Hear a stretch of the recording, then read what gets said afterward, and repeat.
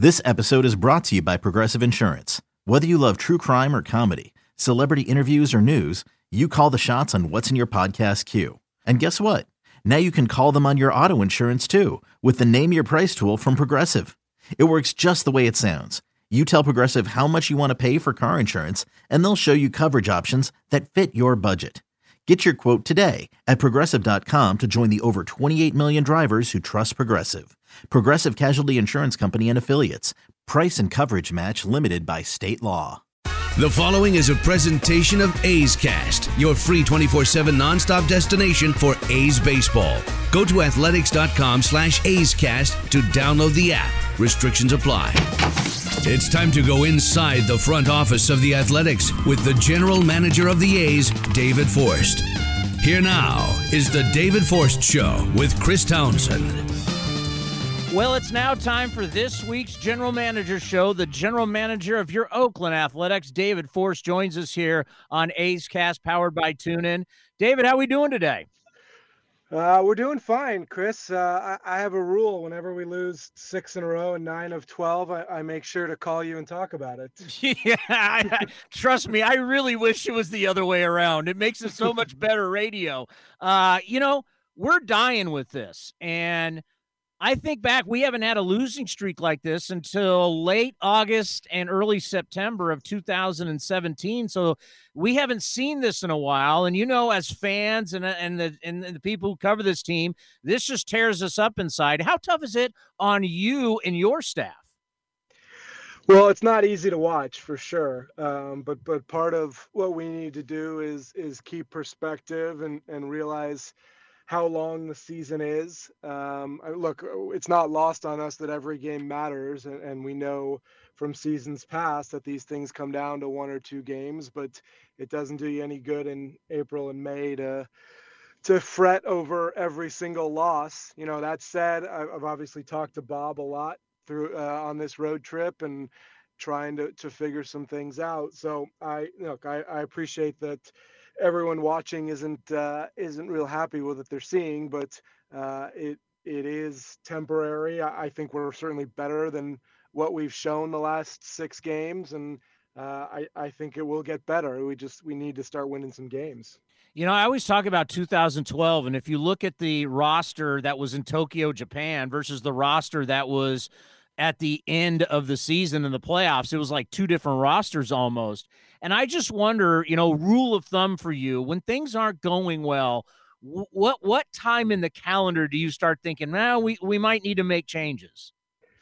Yeah, well, your instinct in my seat is always to try and change something. If things aren't going well, there must be something you can do, and that's not necessarily always the case. I mean, look, our lineup has not swung the bats well over this course of games, and we've got the right guys in there. I mean, hopefully we'll get Matt Olson back sometime during the homestand, and that will have a big impact. But other than that, I mean, you're looking at the guys that we expected to have in there, and I fully expect they're going to swing the bats the way they did early in April. So it's not always a case where you can just say, hey, let's make changes. Now, that said, we do have some guys in AAA that are performing well, both on the pitcher and position player side, and we'll look to give those guys some opportunity as it arises.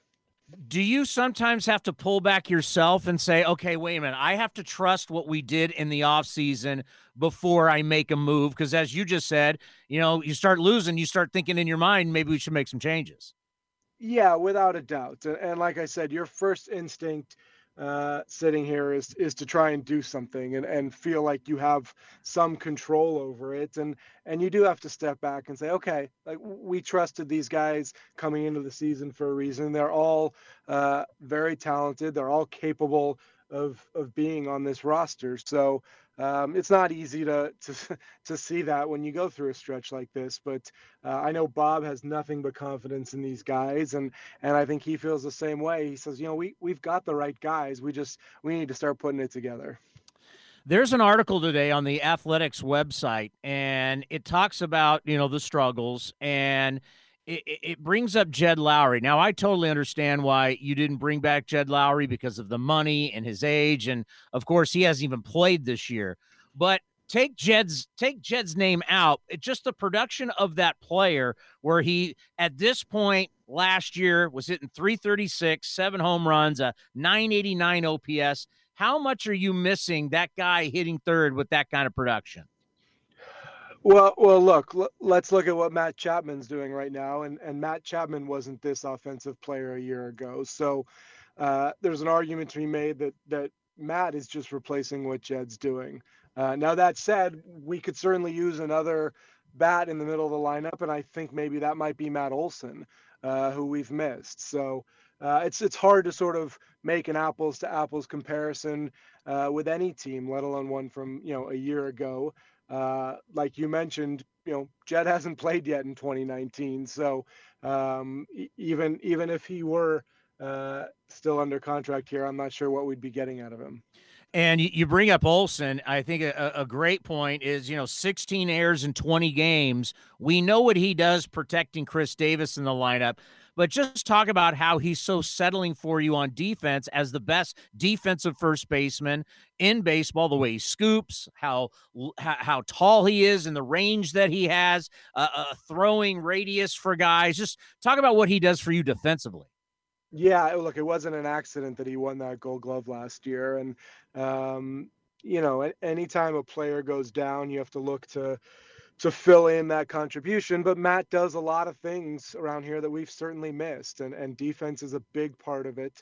All those years when Marcus was having his issues throwing from shortstop, Matt was huge over at first base, both literally and figuratively.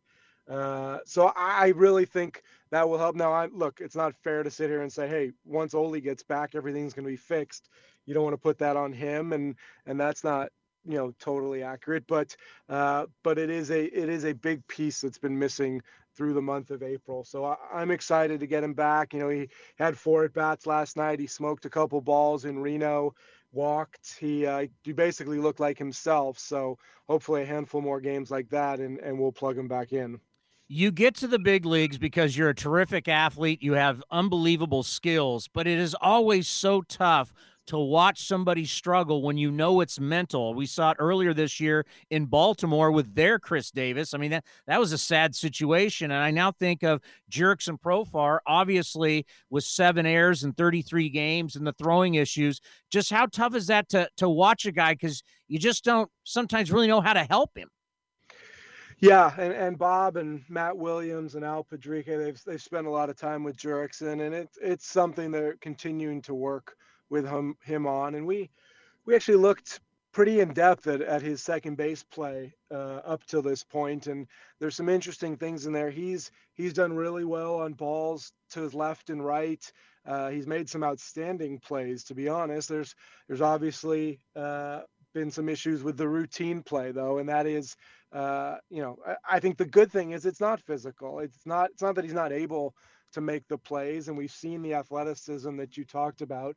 And look, we're hopeful with the work. It's just something he gets through because we need him there. We need his bat in the lineup. He sort of rounds out a number of things about the position players that make everybody else fit in their place. So he's going to be back out there tomorrow. We're facing 3 righties with the Pirates. So, we need his left-handed bat. That's, and getting back to Matt Olson, that's the other thing we've missed is a little bit of balance and needing Ole's left-handed bat in there. So there's, hopefully a lot of things will come together here soon.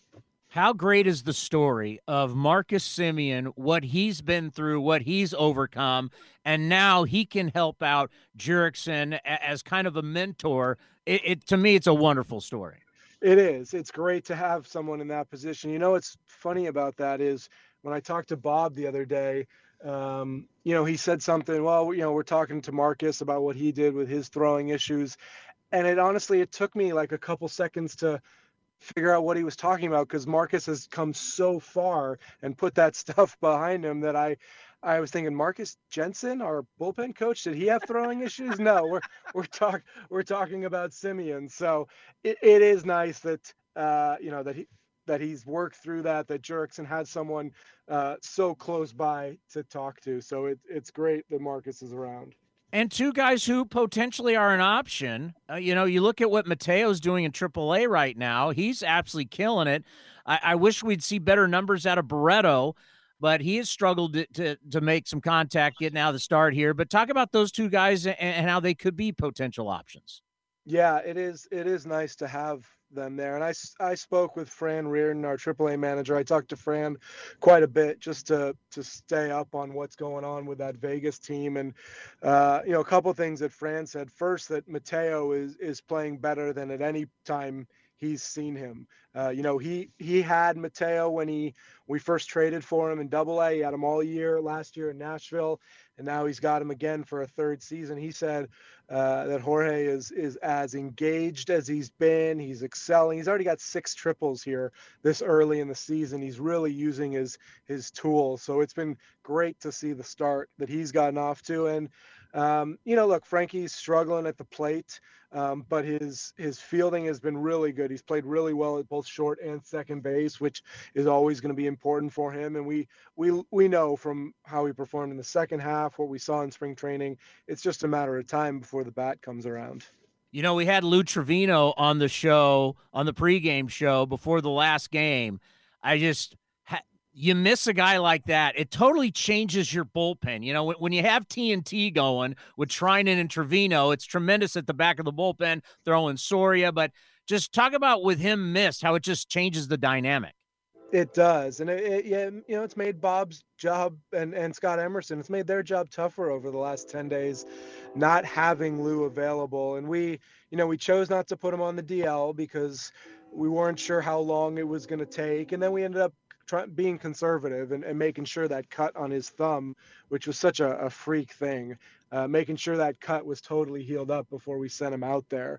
But yeah, it's hard to sort of speak to how it changes the decisions in game, how it changes the dynamic in the bullpen, because it's not just as easy as saying like, well, here's an inning where Lou could have pitched, because there's so much more that goes into, when Soria or Wendelken pitches, or when you decide to stretch out a Liam Hendricks, or just knowing what's available behind guys.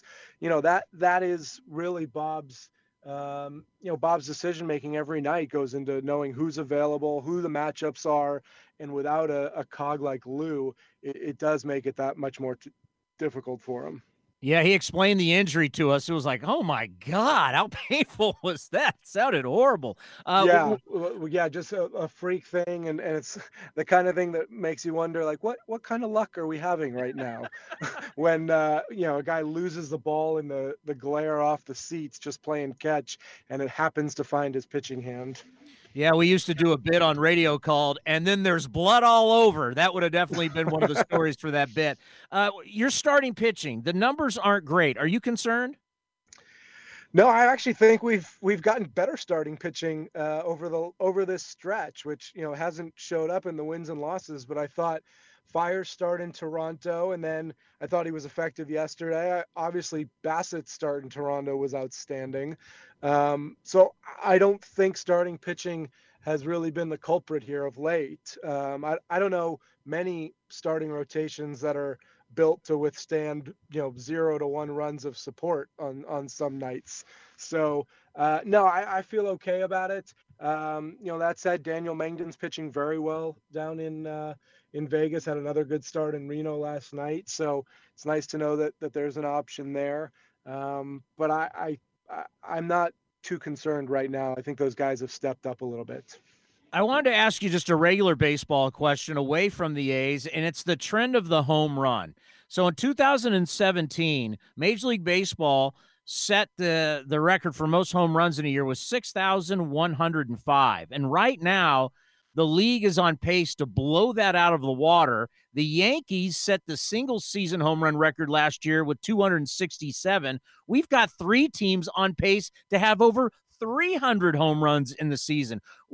I know you guys are always tracking this stuff. What is your view on just so many home runs? Yeah, it really is a different game than 10 years ago, than really even 5 years ago. And obviously home runs are something that we've always looked for. Always, you go all the way back to the early 2000s and those teams and how important the home run was to them. But the game has changed. A lot of people will tell you that the ball has changed. So I think you need to be aware of that when you're putting a team together on both sides. It's hard to win without hitting home runs. At the same time, you have to know that you're going to give up some and runs are going to come in bunches and be able to counteract that. So, yes, look, it's a different game right now. And whatever the reason is, you have to sort of adjust to it. And let's end on this, because we know you're on the road and you guys are scouring the country right now because you're getting ready for the June amateur draft. And I know that's always an exciting time for you and your staff. What is it like for David Forst and the rest of the front office right now as you're traveling around trying to get ready for this draft coming up? It's a really fun time of year. Eric Kubota and his staff, these guys focus on this year round. Obviously, it's what they live for. In the front office in Oakland, we get to focus on it mostly in April and May. I really enjoy getting out to see players. It's a little more difficult this year than others because we're picking 29th, which is a great problem to have. It means we were really good last year, and so I will certainly take it. But it's hard to figure out who's going to be there at that first round pick, and even more difficult beyond that. So we put in a lot of time. Seeing the amateurs, high school and college games is a really fun part of the job. You get out and see just how much baseball is played around the country and how invested people are in this game. So it's a nice little reminder that baseball exists just outside of 7,000 Coliseum Way. But I really enjoy it. As you said, I'm out on the road now while the team's away, getting to see a couple guys and checking in with Eric constantly to figure out who he thinks is going to be there. We just had the NFL draft, and the NFL draft, you've got everything. You've got a combine. You've got every stat on these guys. You've got game film. You've got all their practice film. You know everything about these guys, and you still get it wrong. It's amazing to me with baseball how you got high school guys, junior college guys, college guys. I mean, you don't have all the information that the NFL guys have. No, we don't. I think we're getting better and we're getting closer to that. But yeah, obviously a combine is something we've talked about for a long time. It's incredibly difficult logistically because unlike the NFL, our guys are actually playing during the spring and even into the draft. College conference tournaments and the regionals are going on. So it's difficult to imagine, but we're getting better at putting the medical stuff together. There's a ton of video out there now. There's a number of different companies that are getting video from almost every college game that's out there. All the high school kids are going to showcases during the summers where we're able to get video and some amount of data. So we're light years ahead of where we were just a few years ago. But like you said, it's incredibly difficult. What the amateur scouts do in trying to look at, high school seniors, college juniors, look at these guys and project out what a big league player looks like. It's one of the hardest jobs out there. Great stuff, David. We always appreciate it. Safe travels, and we'll talk to you next week. Thanks, Chris. Let's plan to talk after 6 wins next time. This has been a presentation of the Oakland Athletics.